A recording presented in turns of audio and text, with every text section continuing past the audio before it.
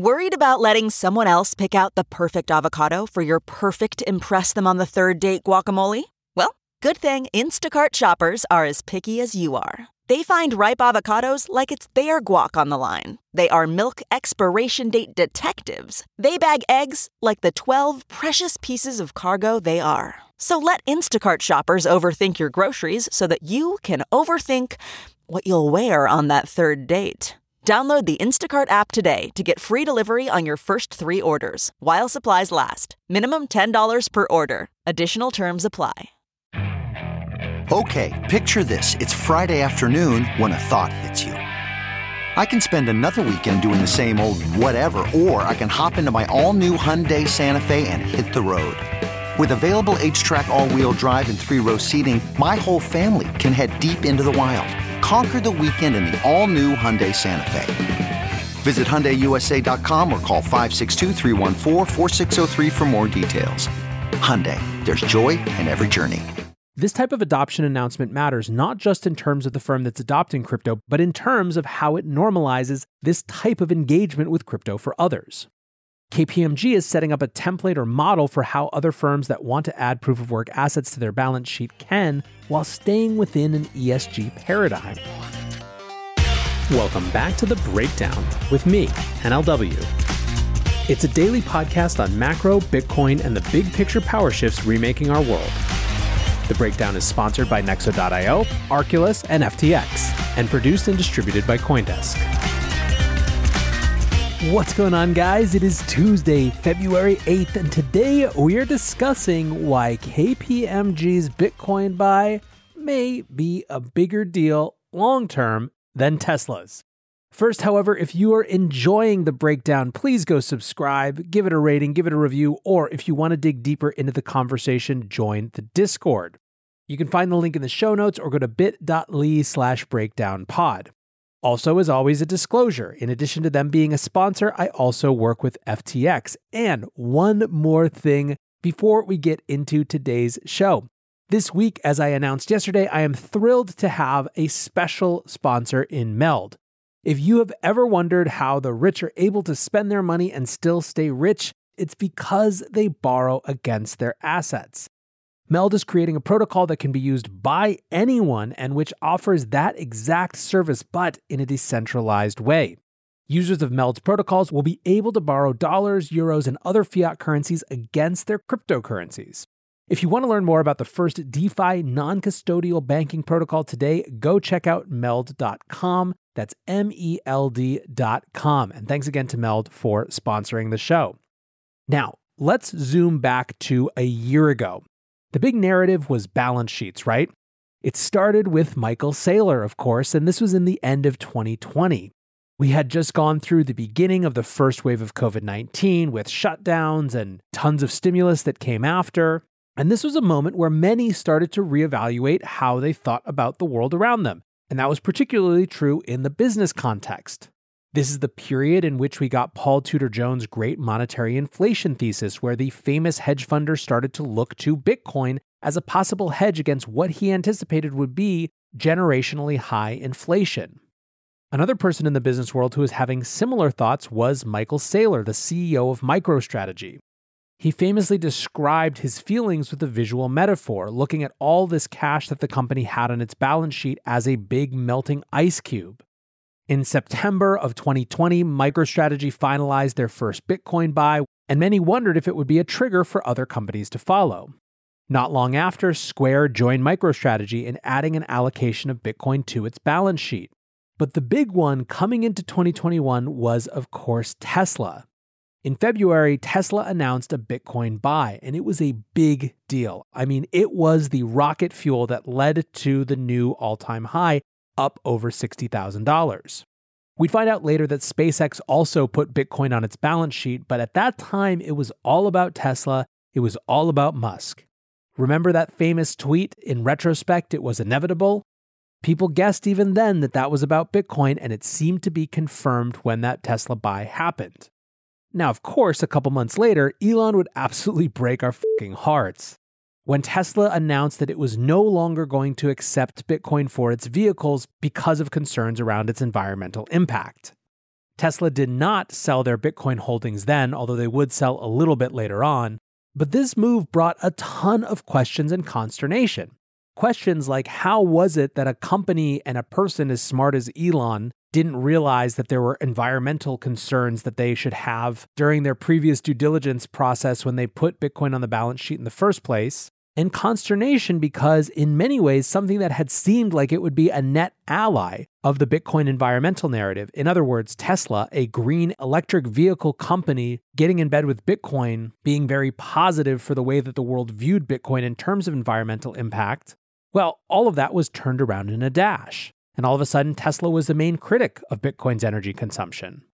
Of course, subsequently, there was a ton of discussion and debate and speculation around what sort of internal and external pressure Elon and Tesla faced after making that announcement, how much it had to do with ETFs that were potentially threatening to delist Tesla, etc., etc. But the point was that functionally speaking, it pretty well destroyed the corporate balance sheet narrative.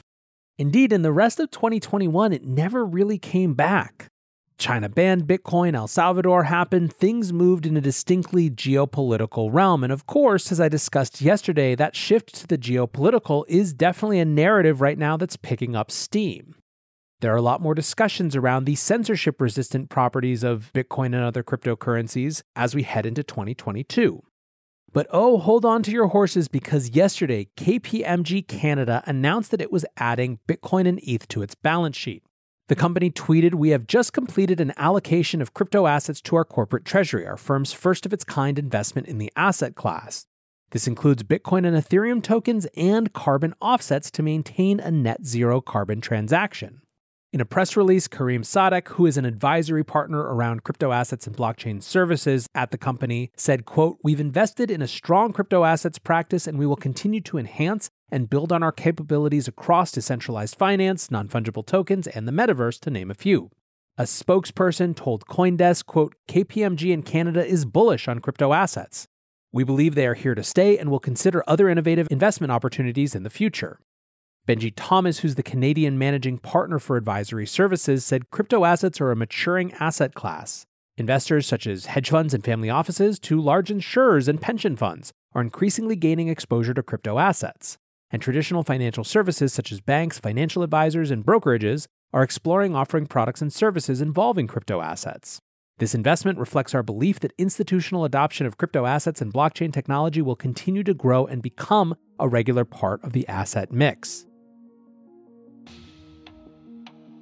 Nexo is a trusted and easy-to-use crypto platform where you can buy cryptocurrencies at the touch of a button and start earning up to 18% annual interest that is paid out daily. They support all of the major assets on the market and even allow you to swap one asset for another or borrow cash against your crypto without selling it. Nearly 3 million people in over 200 countries trust Nexo with their digital assets. So whether you're just getting started or you're a seasoned pro, get the most of your crypto today with Nexo at nexo.io. Meet Arculus, the next generation cold storage wallet. Arculus secures your crypto using 3-factor authentication, providing a simpler, safer, and smarter way to store, buy, swap, send, and receive crypto. Arculus is offline cold storage. Your private keys are encrypted on the Arculus keycard and are never online. Stay safe from hackers with no cords, no charging, no Bluetooth. Just crypto security made simple. Buy now at getarculus.com. That's GETARCULUS.com.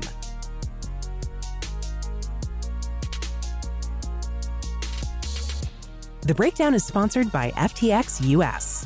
FTX US is the safe, regulated way to buy and sell Bitcoin and other digital assets, with up to 85% lower fees than competitors. There are no fixed minimum fees, no ACH transaction fees, and no withdrawal fees.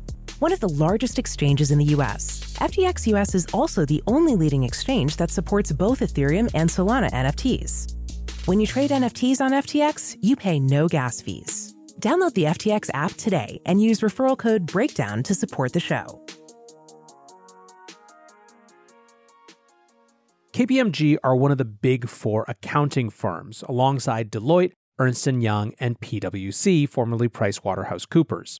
Around the globe, KPMG is a $32 billion revenue company with 236,000 employees worldwide. KPMG Canada is, of course, just a small slice of that, with revenue of just under 2 billion Canadian last year. So a first question that many had was, of course, how much did they actually buy? And KPMG declined to say, which led some to think that it could be pretty low and this, in fact, might just be marketing. Jay Sloan tweeted without disclosure of the amount involved and further context to its private balance sheet, it sounds like a marketing move to support and promote its practice area. Clever. Alex Vanevic tweeted, KPMG bought 1 Bitcoin and got free marketing worth millions. I don't actually know how many they bought, please don't sue me. Honestly, I think it's genius. They just became the default choice among the big 4 for crypto folks. We're going to talk about this a little bit more in a bit, but I sort of do think that response tells a bit of its own story. If it is now officially good marketing for big corporate accounting firms to talk about putting Bitcoin and ETH on their balance sheets, that's its own type of W. Other people liken this to previous buys from historically conservative sectors, such as the Mass Mutual buy a couple years ago. Grant Melson wrote, KPMG adding Bitcoin and Ethereum is bigger news than Tesla adding BTC, no matter the relative size of allocation. KPMG is a big 4 accounting firm. People go to them for advice on exactly this kind of stuff. Tax, accounting, consulting. Huge, bigger than Tesla. Everyone expects Tesla to do something crazy. Easier to dismiss than KPMG adding Bitcoin. Macroscope writes, of all the institutions and high-profile investors to go public on owning Bitcoin in recent years, KPMG's announcement today is right at the top in terms of importance and credibility. Hard to overstate this one. Brent Donnelly wrote, this is a big deal. KPMG is well respected in Canada, and this is not lunatic fringe or tech gigachad. This is a conservative, slow organization with strong finance, tax, and audit background.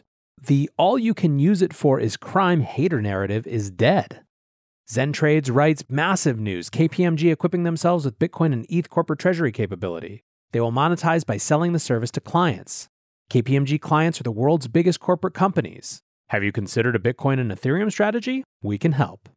Dimitri Kofinas, host of the Most Excellent Hidden Forces podcast, writes, I think it's become clear to TradFi investors that having zero exposure to crypto is no longer a viable strategy, and they will use dips in the market to accumulate.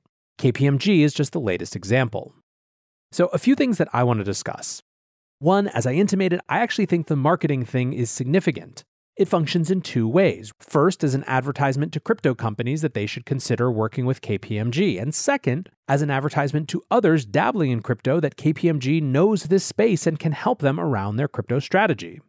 It's also useful for us to note that in either of those cases being a priority for KPMG, the fact that they think it's worth the risk trying to get marketing value from this.